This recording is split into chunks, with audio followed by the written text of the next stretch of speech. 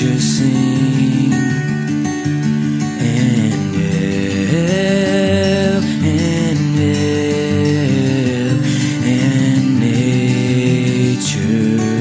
sing.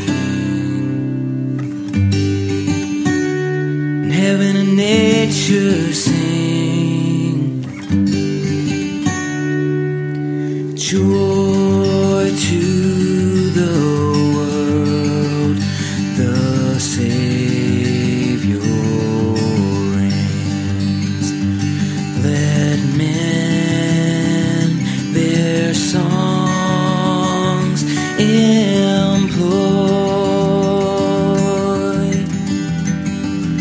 while fields and floods, rocks, hills, and plains repeat the sounding joy. Repeat the sounding joy. Repeat the sounding joy. He rules the world with truth and grace, and makes the nations prove the glories of His righteousness, and wonders of His love, and wonders of His love, and wonders of His love.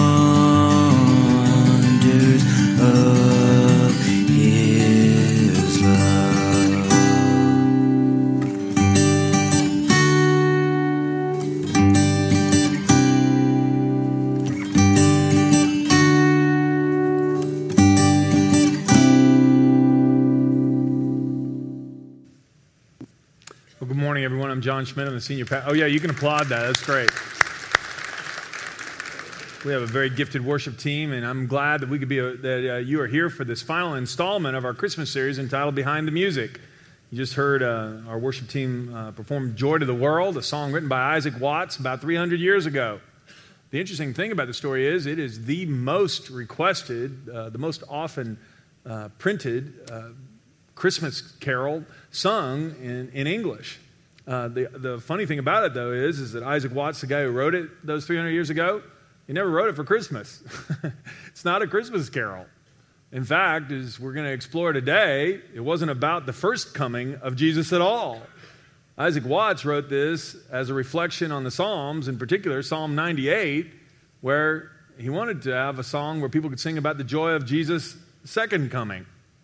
So I want to talk with you about that today, of why it was good news, tidings of great joy that Jesus came into the world the first time, but why it's even more joyful that He's coming a second time.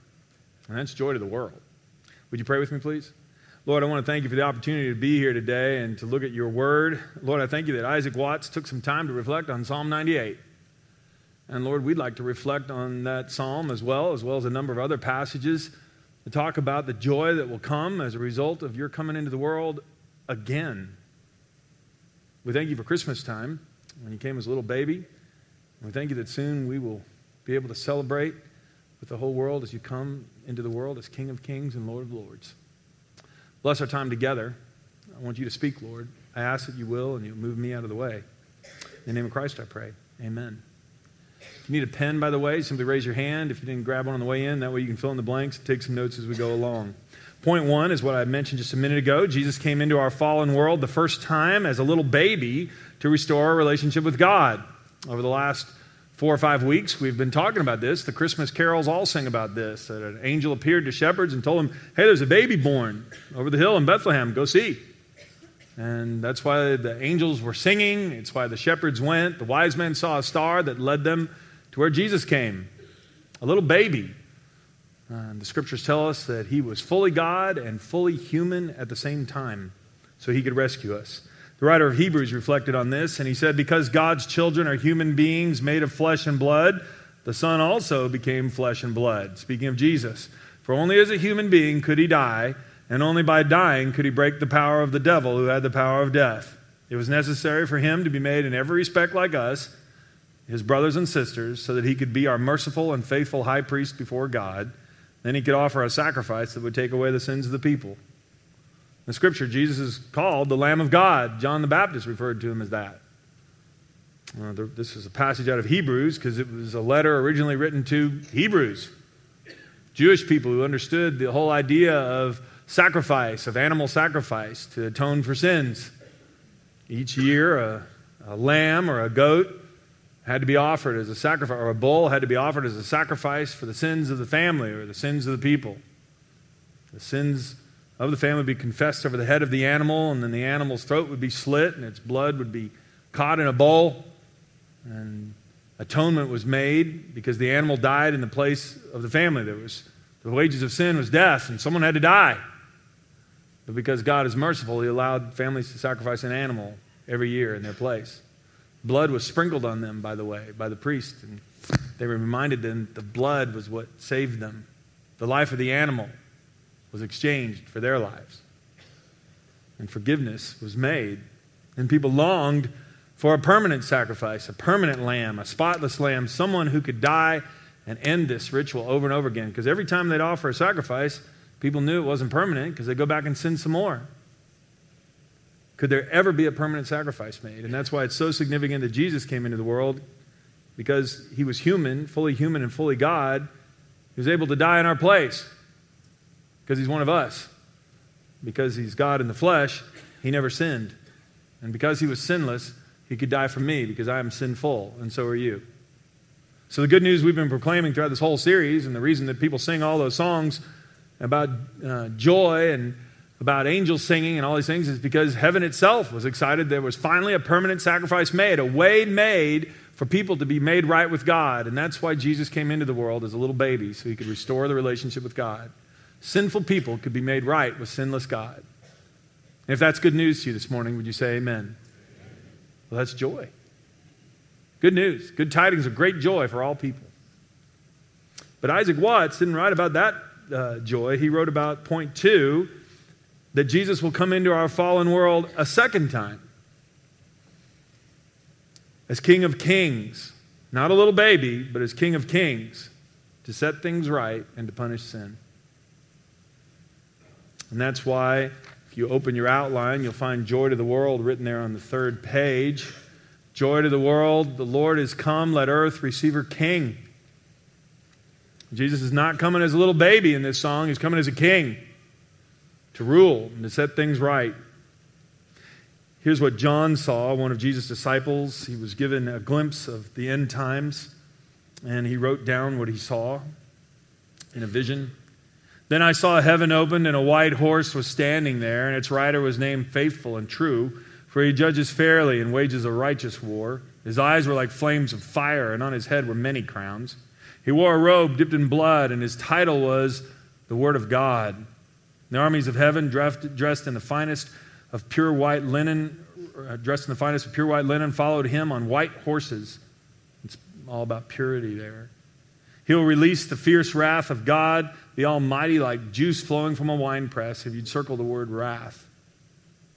And on his robe and at his thigh were written this title, King of all kings and Lord of all lords. And he's speaking of Jesus. When Jesus comes a second time, it won't be, you won't need angels to announce it. The heavens will part, and he'll come riding a white horse into our very world.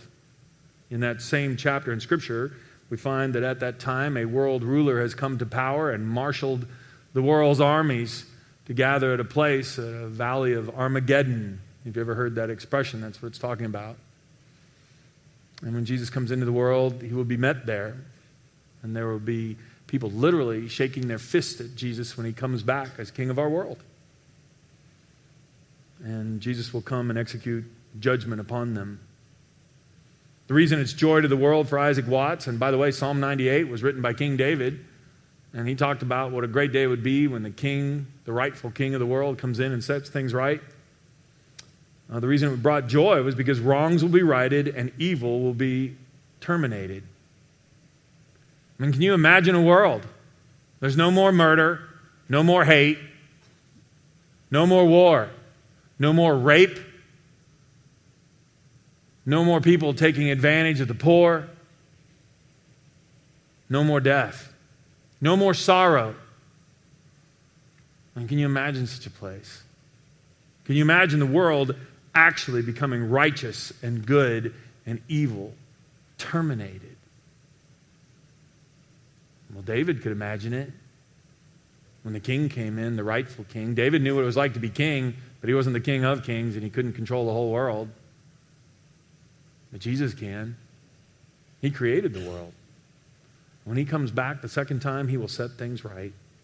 Paul wrote about this to the Thessalonians. He said, when the Lord appears from heaven, he will come with his mighty angels in flaming fire, bringing judgment on those who don't know God and on those who refuse to obey the good news of our Lord Jesus. They'll be punished with eternal destruction, forever separated from the Lord and from his glorious power. And when he comes on that day, he will receive glory from his holy people, praise from all who believe. And this includes you, for you believed what we told you about him. This will be a day of judgment and a day of wrath upon people who have stubbornly and wickedly refused to follow the Lord. Millions of people actually lined up in battle array against him and saying, we will not follow you. We would rather die and be destroyed. And they will be. And evil will be destroyed with them.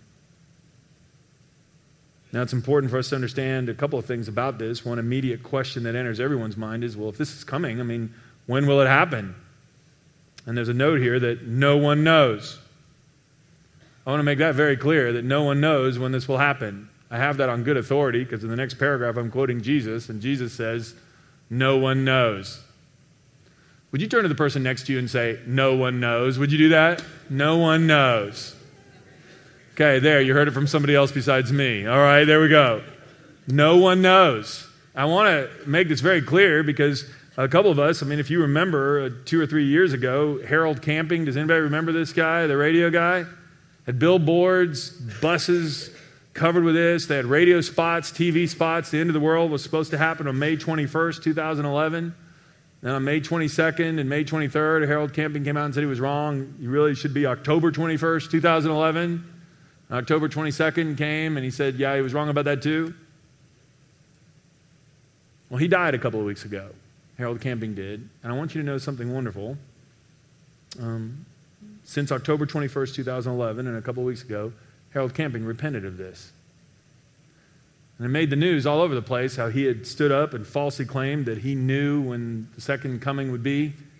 Well, he repented of that, and he said he was sinful and wrong for doing that, and he asked God to forgive him. That didn't make the headlines.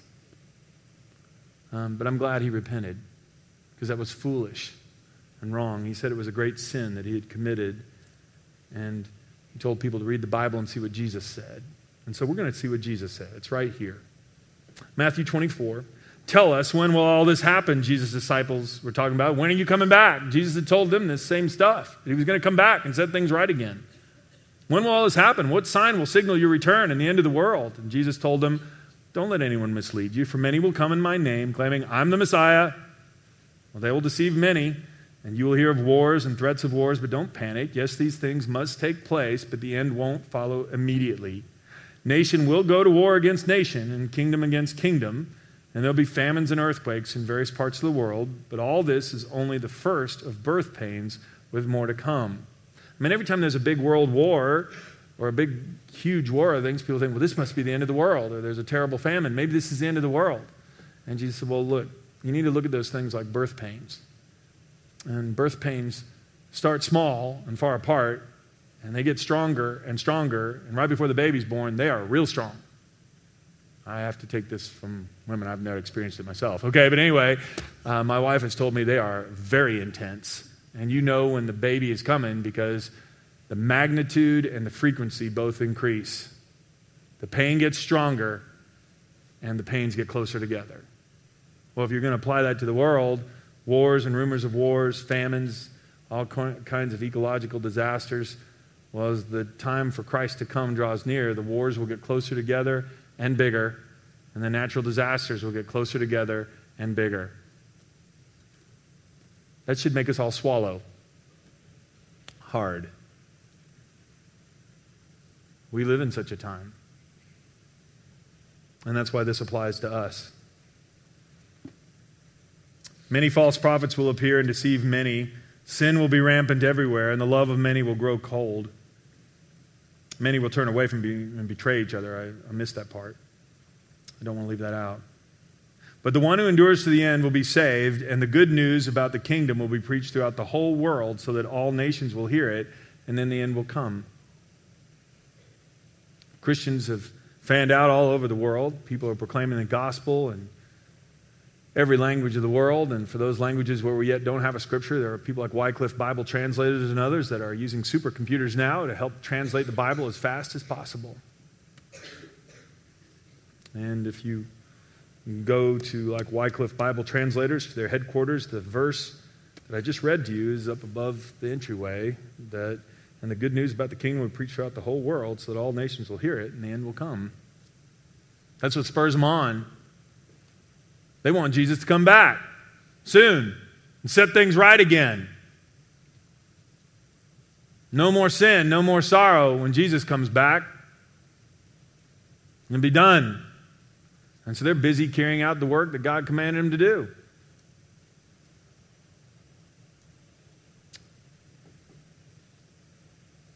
However, no one knows the day or the hour that these things will happen, not even the angels in heaven or the Son himself. Only the Father knows. And since we don't know, we ought to be busy. And that's why Jesus said all this exactly the way that we read it. Because he wants us to ponder on this constantly and to be ready for his return. And so I want to spend the balance of our time together giving you 4 applications of the good news that Jesus is coming back and why that would be joy to the world. First of all, the first life application is this: you and I must repent while we can. The door is wide open now for any of us to come to Christ. We can all be made right with God through what Jesus accomplished for us on the cross, no matter who we are, no matter what we've done. We can come to him. The Lord isn't really being slow about his promise, Peter wrote, as some people think. No, he's being patient for your sake. He doesn't want anyone to be destroyed, but wants everyone to repent. I was on a website that's constructed by some atheists not that long ago. I'd like to read what some people think who absolutely disagree with every single thing that I would tell you here this morning. And some of this, they mock the very passages that I've read.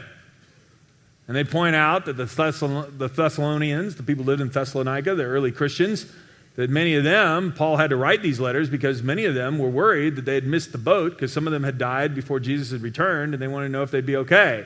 And so they point out, well, some of these people thought it would happen in their time, and Jesus didn't come, and now it's 2,000 years later, and he still hasn't come. He's not coming. Well, Peter writes about that, and he says, no, a day with the Lord is like 1,000 years, and 1,000 years is like a day. That's the verse right before what I've given you in here. And the Lord isn't being slow. He's giving more time for people to repent. Hey, joy to the world. There is a judgment day coming, but joy to the world. You and I don't have to worry about that because we can come to Christ and have our sins forgiven today. We can be set right with God right now through Jesus Christ our Lord. Good news. Joy to the world. There's a plan to rescue us, and it's been put in place. Come to him. John 1:12, it's at the top of the second page there in your outline. To all who believed him, speaking of Jesus here, and accepted him, he gave them the right to become the children of God. To all who received him, he gives them the right to become. You and I can come anytime. And if you have come here today, and this has been something you've been putting off for a while, that you need to repent, which means to turn around and turn away from sin and come back to the Lord, let me tell you, today would be a great day. You want to get 2014 off on the right foot? Surrender your life to Jesus. What are you waiting for? The door is wide open right now. Seek the Lord while you can, the prophet Isaiah wrote. While you can find him, call on him now while he's near. I will tell you, one of the things that gives me great joy as a pastor is to be with people when they surrender their lives to Christ and to baptize them. I mean, I have loved it when I'm baptizing people and they come up out of the water and they grab me and they get me all sloppy, soaking wet. And they hug me and they go, man, I've got new life through Christ, and they are rejoicing, and it's marvelous. But I want to tell you something that will break your heart in my position is to talk to people, and this happened just not that long ago again. Somebody come in my office and they're troubled about things and they're not right with the Lord and they are sinning and they know they're sinning. And it might be someone they're not willing to forgive or a sin they're not willing to let go of. And we'll talk about all this. You need to surrender this to the Lord. And they go, no. No, maybe later. But not today. And they walk out. And I warn them with some of these very scriptures and say, I don't know how much longer you have. I don't know how much longer I have. And you and I need to call on the Lord while He's near. Well, the time is right. Well, the door is open. And there will come a day when the full number of people who are ever going to hear will have heard.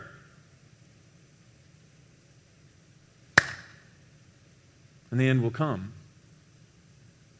Joy to the world. There's a plan now. We don't have to face God's wrath. That's the point of grace. I deserve wrath. Should have been me on the cross. Should have been you on the cross. We're the sinners, not Jesus. But God didn't take out His wrath on me. He didn't take out His wrath on you. He poured it out on His own Son so I could go free. All I need to do is come to Him and say, Lord Jesus, save me. That's all you need to do. What are you waiting for? You talk about high-stakes poker. Gambling with eternity is as high as the stakes can possibly get. And today is the day of salvation. And the first life application is, if you and I have not repented, if any of us have not repented, we must repent. Go back to Joy to the World on that page across from you. The first verse again. Joy to the world, the Lord is come. Let earth receive her King. Let every heart prepare Him room. And heaven and nature sing. Let every heart prepare Him room. That's the repentance part. Have you prepared room for Christ in your heart? You and I can't save ourselves. I can't die for your sins and you can't die for mine, but He can die for all of us because He is the sinless one that God sent in the world to cleanse us from our sin. Joy to the world, the Lord has come. A second life application for us is this: you and I must be ready all of the time. If we have received Christ, then we need to be ready and be busy about God's business, not idly speculating about October 11th, 2011, or October 21st, 2011, or other things, and wasting people's time and energy and talking about all kinds of dates that we made up in our heads. That's not what God wants. He wants us to be busy doing His work, showing God's love to a world that is in dire need of it. Now, concerning how and when all this would happen, Paul is writing to the Thessalonians again here. Dear brothers and sisters, we don't really need to write you, for you know quite well that the day of the Lord's return will come unexpectedly, like a thief in the night. When people are saying everything's peaceful and secure, well, then disaster will fall on them as suddenly as a pregnant woman's labor pains begin. There's the labor pains again. And there will be no escape. But you aren't in the dark about these things, dear brothers and sisters, and you won't be surprised when the day of the Lord comes like a thief, for you're children of the light and of the day. And we don't belong to the darkness and night. So be on your guard, not asleep like the others. Stay alert and be clear-headed. For God chose to save us through our Lord Jesus Christ, not to pour out His anger on us. Christ died for us so that whether we are dead or alive when He returns, we can live with Him forever. So encourage each other and build each other up, just as you are already doing. We're supposed to encourage each other and build each other up and remind each other that we are children of the light. That's why if you came on Christmas Eve and were able to participate in a candle lighting service, we were acting that out. That Jesus said He's the light of the world. He came to bring light to our dark world. A world filled with hatred and sin and darkness. And He discipled His students, His followers, the disciples. He taught them about God, and He taught them about God's love for them, about God's plan for the whole world. And He told them, and they followed Him and surrendered their lives to Him. And He said, now I want you to go and make other disciples and teach them everything I taught you. And so they did. And at the candle lighting service, the flame spreads all through the room. And the challenge we left everyone with is, now we're the light of the world. We're not children of the dark. I mean, if you have a light, you don't have to be afraid of the dark. If you're ready, you don't need to be afraid of the pop quiz. Joy to the world. The Lord has come. I'm ready. I had one class in college that was a great source of frustration for me. And the reason why it was a great source of frustration wasn't the material itself. It's just that I was part of a basketball team at that time in college, and there would be a lot of times I didn't have enough time to get all the homework done. And our professor was a physics class, and our professor was just a stickler on everybody doing all the homework every night. And he knew I was a part of the basketball team, and so if we had a game the night before, we had a class the next day, he knew I wouldn't have done this, and he wanted to make a special point out of everybody doing their homework. So he'd go, "Mr. Schmidt, did you do your homework last night?" I go, "No, sir, I did not." "Oh, you won't pass my class, Mr. Schmidt." And he did this, 4 or 5 times in the spring semester, and it got really awkward, okay? Everybody's looking, wow, he's got it in for you, John. And it's like, and I was doing okay in the class and stuff, but after our season ended, I remember we had a game, it was the last game of the season, and after that last day, I stayed up the whole night, just about the whole night, doing all the homework so I could go to class in case he called on me, and sure enough, he did. "Mr. Schmidt, did you do the homework?" And he had his back to me. He was writing on the board. And I go, "Yes, sir, I did." And he turned around and he went, "Prove it." And I went, "All right." And so he had me write out a few of the problems on the board, and then he had me explain them to the whole class. I went, "Okay." And after the class was over, he asked me to stick around afterward. He said, "I've been really hard on you this semester." And I went, "Oh, really?" and he goes, "But I'm not going to be hard on you anymore. You were ready."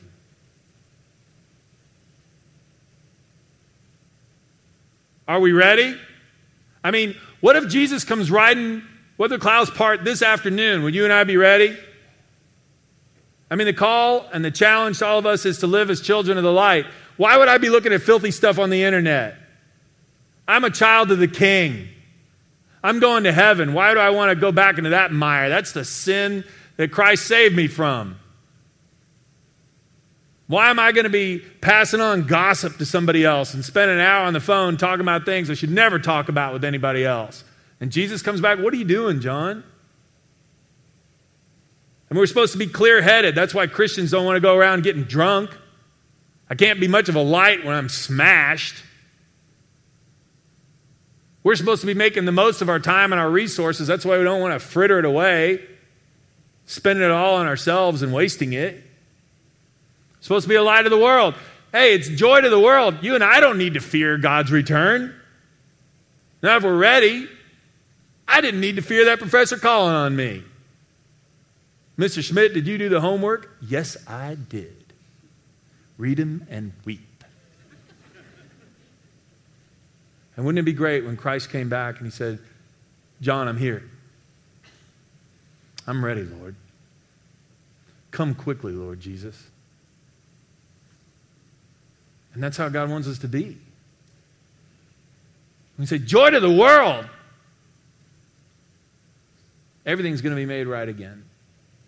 And that brings us to point 3. The third application for you and me in this is that you and I need to live lives of joyful hope.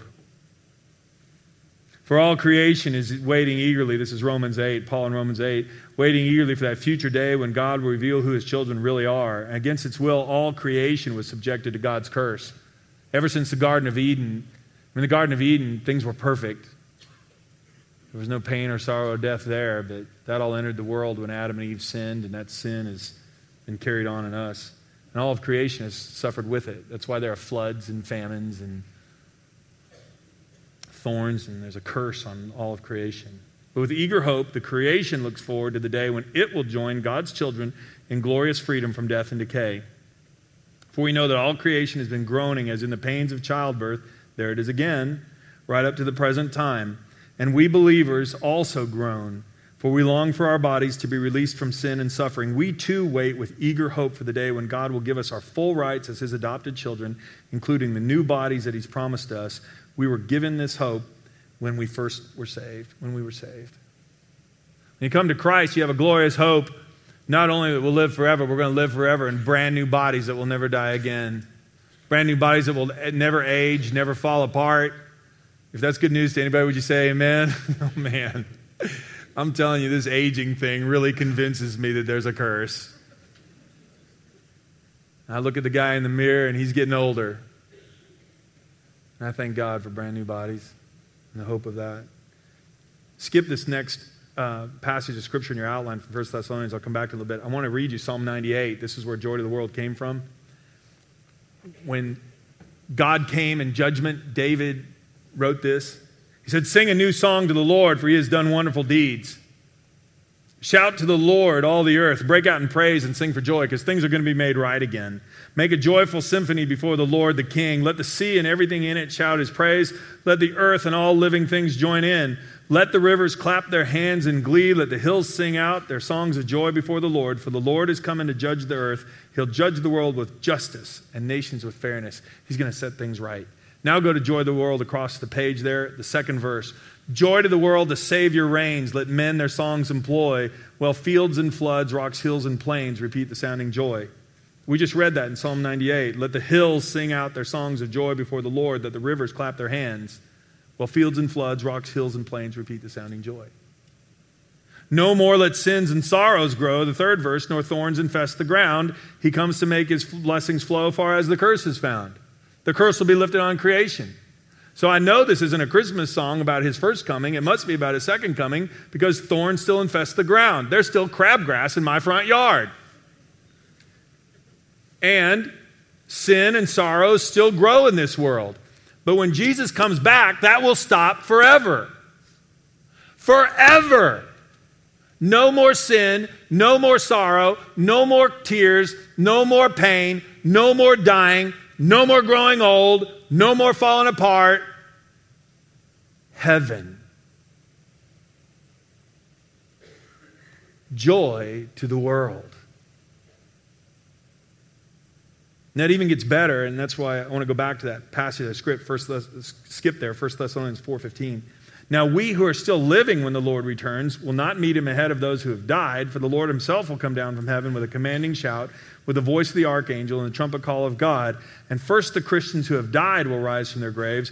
Then together with them, we who are still alive and remain on the earth will be caught up in the clouds to meet the Lord in the air, and then we will be with the Lord forever." So encourage each other with these words. We're also going to be reunited with all the saints who've gone before us. And this gives us great hope. Joy to the world, the Lord has come. Let earth receive her King. We make room in our hearts for him. He restores us. And so while we live in this world, he gives us hope. And he gives us a whole new perspective on life. And he changes the way we think about everything. And then when he comes the second time, he'll change. He's already changed us on the inside. He'll change us on the outside. And we'll have brand new bodies that'll never die again. Joy to the world. I can't wait to be reunited with all the saints who've gone before us and sing together with angel choirs. He rules the world with truth and grace and makes the nations prove the glories of his righteousness and the wonders of his love. His love is wonderful. And he wants all nations to know about this, and that brings us to the fourth life application. You and I must be ambassadors of this good news. Ambassadors. Paul wrote about this too. So we are Christ's ambassadors, and God's making as though God is making his appeal through us. We speak for Christ. We plead, come back to God, for God made Christ, who never sinned, to be the offering for our sins, so that we could be made right with God through Christ. And joy to the world, we get a chance to let our little light shine. In 2014, God wants us to burn brightly for him. If Jesus comes back in 2014, everything will be made right. And you and I get a chance to tell people the good news about Christ. Their sins can be forgiven. They can be made right with God. The relationship can be restored right now. And not that long from now, all of creation will be restored. And we'll live with him forever in heaven. I mean, this is great joy. This is the best news ever. It's why it's called the good news. That's good news. And so in 2014, we need to be praying now, Lord, would you allow me to be a light for you? Why would I want to keep this to myself? Some of you came to Christ in 2014. I know you write me emails, you go, this is the best Christmas ever. I finally get it. My life has changed. Well, do you know we have coworkers and family members and neighbors on the street? They need that light in their lives. They need hope. And if you are willing, then God can use us to be a light in their lives. And so I'd like to lead us in a word of prayer today. We're at the end of one year, about to start another. What if Jesus comes back this year? What have I been postponing? What has he called me to do? When am I going to step out and say, God, with whatever time I have left, if you come this year or 10 years or 100 years from now, or if I live another 5 years or 15 minutes, Lord, I want to make the most of that time. And so, God, I'm going to devote my life to you. And God, if you give me the opportunity, then I want to burn brightly for you this year. Would you give me the opportunity to tell people about you? Would you give me the words to say? Would you give me the boldness to say it? And the conviction I need to do that? Because God wants the whole world, as many as possible, to come to him. He hasn't forgotten us. He's not being slow. He's just giving more time for people to repent. Would you pray with me, please? God, I pray that you will use us to be ambassadors of the good news of this joy to the world. That you've come into the world and made a plan. You've made a way possible that our sins can be dealt with and paid for. And I pray, Lord, we would tell people far and wide about that. I pray that you will give us the right words to say at the right time. Lord, none of us want to be obnoxious, and we don't want to go force people to do anything they don't want to do. But God, there are people all around us who have no hope, and they live in darkness. Some of them are caged in an addiction. Some of them are trapped in guilt and shame. Some of them, Lord, they've just given up because life has been so hard to them. And I pray, Lord, that we can winsomely and effectively tell others about you.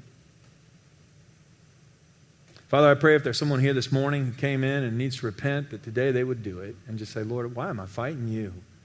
I'm a sinner and I know it, and I need you to forgive me. Please restore me. And God, if there's something you're calling us to do, I pray that in 2014 we'd get on with it. And we would not delay. I have no idea how much life I have left. I have no idea when you'll return, Lord, but I want to be found busy about your business whenever you come. And Lord, I want to be a person who lives with joy in my heart, not walking around with a frown. Lord, there's hope through Christ. There's joy through Christ. There's eternal life through Christ. And God, I pray that we will live lives of joyful expectancy. Put a smile on our faces, Lord. Put hymns in our heart. Make us like David, and make us like Isaac Watts, who wrote this song. People who just want to give glory to you. We pray these things in the wonderful name of Christ our Lord. Amen.